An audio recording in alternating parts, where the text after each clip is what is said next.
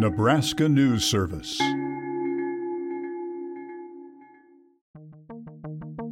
Welcome to State of Waste. I'm Remy Vaukel, and this is Episode 5, Reinventing Recycling. The whir of sewing machines can be heard in the Panhandle's largest sewing shop, where the walls are lined with patterned quilts and fabric of every color. Pat's Creative sits on a family farm in the village of Hemmingford. The farm, the sewing shop, and a tree planting business are based out of the area.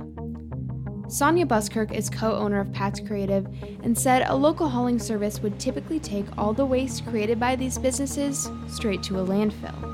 We had so much cardboard and recyclables that they only take to landfills and they won't separate anything, so everything was just going to landfills.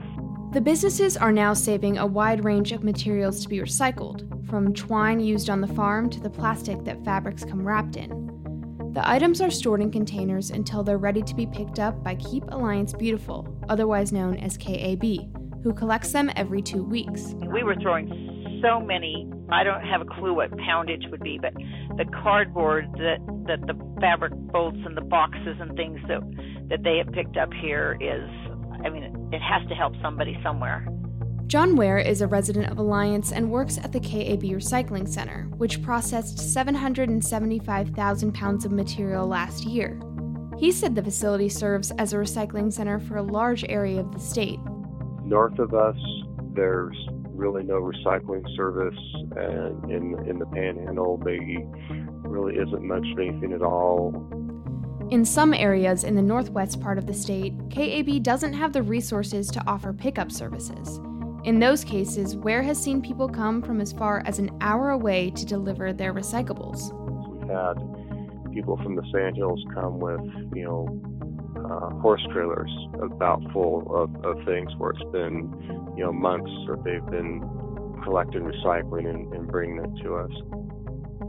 KAB is just one part of a larger operation. The model, Hub and Spoke, aims to make recycling more accessible in rural areas. Within the model, recycled material moves along a route, otherwise known as a spoke, in order to reach a central processor, a hub. Similar systems are being implemented in different areas state and nationwide and have the same basic design. Former Nebraska Recycling Council Program Director Leah Meyer said this process is vital for smaller communities who may not generate large amounts of waste.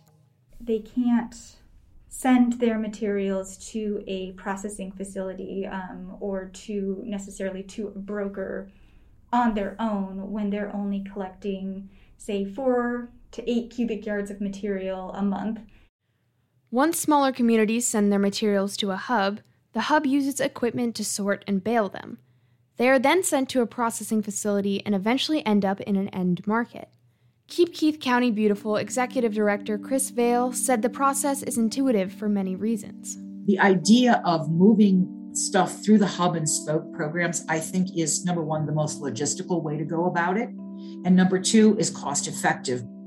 Leah Meyer said she's found that hubs serving around 10,000 residents are each recycling around 400 tons of material annually. These numbers make her think about communities that don't have access to a hub. It's easy to extrapolate how many tons are actually going into the center without having that kind of outlet. Nebraska's recycling rate is around 17%. In comparison, the national recycling rate is just above 35%. Meyer said the main roadblock to increasing recycling in the state isn't a lack of interest. She found in areas where recycling was available, 80% of residents were highly motivated or somewhat motivated to recycle. In Nebraska, it's access. I don't think it's a lack of desire. One key element to the hub and spoke model is investment in the equipment needed at hub facilities, like First Star Fiber in Omaha. First Star is the largest materials recovery facility, or MRF, in the state. It serves as a main hub for many parts of the state, as smaller hubs may not have the equipment to fully process materials. In those cases, they may send their recyclables to First Star for further processing. Danielle Eastdale is First Star's Director of Sales and Marketing. Wastes are a resource. If we can take that product, take that piece of waste, put it back into the economic stream, Not only are you creating jobs, you're benefiting the planet, you're benefiting the state of Nebraska in terms of manufacturing. MRFs work by separating recyclables into streams and baling them up to be sent to end mills, where they'll be made into new products. Eastdale said First Star is utilizing a variety of new technologies to streamline their process, from optical and robotic sorting equipment to overhead magnets for steel products. The machinery needed in MRFs like this doesn't come without cost. The Nebraska Department of Environment and Energy, known as NDEE, provided a grant for $374,705 to First Star for equipment in 2021. Aaron Miller is NDEE's grant supervisor. He said unique projects are more likely to stand out and receive funds. The more, innovative or more, different, maybe outside the box thinking that they have, the more likely they are to get funded as well. Chris Vail said Nebraska in particular provides many opportunities to expand recycling with the available funds. You can ask them for anything, and they will most likely give you the grant funds because truly it's not that competitive. It's not like we're in California where we have 9,000 people vying for these kinds of grants. Some funding is generated from fees charged for waste disposal in landfills, as 50% of the fee is put towards NDEE's Waste Reduction and Recycling Grants program. Nebraska's fee rate is $1.25 per ton, significantly lower than that of the national average, which is $55.36 per ton. Meyer said the Saline Sewer Waste Management Agency is one case of these fees funding recycling efforts. So the cost of the drop-off container, the maintenance, when these things wear out or they need new repairs, or even reimbursing for the cost of gas, that has made Saline and Seward a lot more stable in the recycling service they can provide. Vail said the largest grant she receives is for public education, which goes hand in hand with recycling efforts. Because if we teach people how to recycle right, and they learn it from a very early age, they will do it forever. It's basically behavior modification. When considering the future of recycling in the state, Meyer said it's important for individuals to recognize their own habits while keeping track of what their local representatives are doing. Hold their public policy makers to a higher standard with our solid waste collection.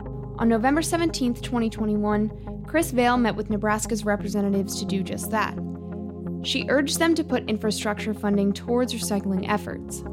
So it was really kind of cool that I got to talk to them about what we're doing here in Nebraska and really get them to champion from the federal level how we bring EPA money into our state.